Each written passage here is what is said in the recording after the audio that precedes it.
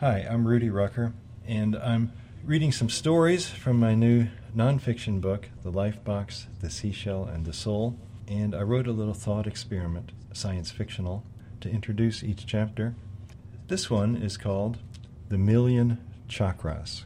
Teaching her third yoga class of the day, Amy Hendricks felt lightheaded and rubbery. She walked around, correcting people's poses, encouraging them to hold their positions longer than they usually did. Her mind kept wandering to the room she was hoping to rent. New to San Francisco, she'd been sleeping on couches for 6 weeks, but she still dreamed of becoming a force to be reckoned with in the city scene. It was time for Savasana, the corpse pose, with everyone lying on their backs.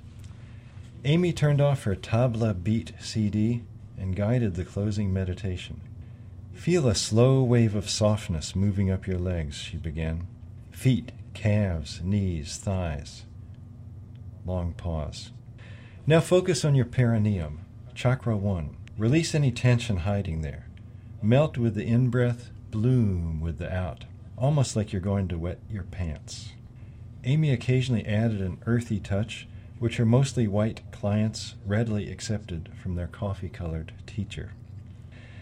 Gather the energy into a ball of light between your legs, continued Amy, pausing between each sentence, trying not to talk too much. Slowly, slowly it passes upward, tracking your spine like a trolley. Now the light is in your sex chakra. Let it tingle. Savor it. Let it move on. The warmth flows through your belly and into your solar plexus. Your breath is waves on a beach. She was sitting cross-legged at one end of the darkly lit room. The meditation was getting good to her. Energy in, darkness out. The light comes into your chest. You're in the grass, looking at the leaves in a high summer tree. The sun shines through. Your heart is basking. You love the world. You love the practice. You love yourself. The light moves through your neck like toothpaste out of tube. Chakra 5. The light is balancing your hormones. It's washing away your angry, unsaid words. Pause. And now your tape loops are gone. She gave a tiny tap to her Tibetan cymbal. Bong. Your head is an empty dome of light. Feel the space. You're here. No plans. You're now. She got to her feet.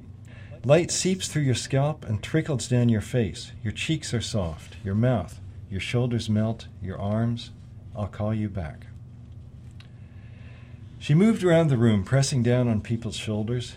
She had a brief odd feeling of being in multiple bodies, leaning over each separate customer at the same time, and then her wristwatch drew her back. She had 20 minutes to get from here to Telegraph Hill to try to rent that perfect room. She rang the gong and saw the customers out. The last one was Sueli, a lonely, wrinkled lady who liked to talk. Sueli was the only one in the class as dark-skinned as Amy. Amy enjoyed her. She seemed like a fairy godmother. "How many chakras do you say there are?" asked Sueli. Clearly she had some theory of her own in mind. She was very well spoken. 7, said Amy, putting on her sweats. Why not? She imagined she might look like Sueli when she was old. The Hindus say 7, and the Buddhists say 9, said Sueli, leaning close. But I know the real answer. I learned it years ago in Sri Lanka. This is the last of your classes I'll be able to come to, so I'm going to share the secret with you. Yes? This sounded interesting. Amy turned out the lights, locked the door, and stepped outside with Sueli. The autumn sun was a luminous California blue. The bay breeze vibrated the sun-bleached cardboard election signs on the lampposts. San Francisco was in the throes of a wide-open mayoral election. Some of us have millions of chakras, continued Sueli in her quiet tone. One for each branch of time. Opening the chakras opens the doors to your other selves. You can do that? Asked Amy. You have the power too, said Sueli. I saw it in class. For an instant there were 7 of you. Yes, indeed. And you? You have selves in different worlds? I come and go. There's not so many of me left. I'm here because I was drawn to you. I have a gift. Sueli removed a leather thong from around her neck. Dangling from the strand was a brilliant crystal. The late afternoon sunlight bounced off it, fracturing into jagged rays. The sparkling flashes were like sand in Amy's eyes. "Only let the sun hit it when you want to split," said Sueli, quickly putting the rawhide strand over Amy's head and tucking the crystal under her sweatshirt. "Good luck." Sueli gave her a hug and a peck on the cheek as the bus pulled up. Amy hopped aboard. When she looked back to wave at Sueli, the old woman was gone. The room was 3 blocks off Columbus Avenue with a private entrance and a view of both bridges. It was everything Amy had hoped. But the rent was 10 times higher than she'd understood.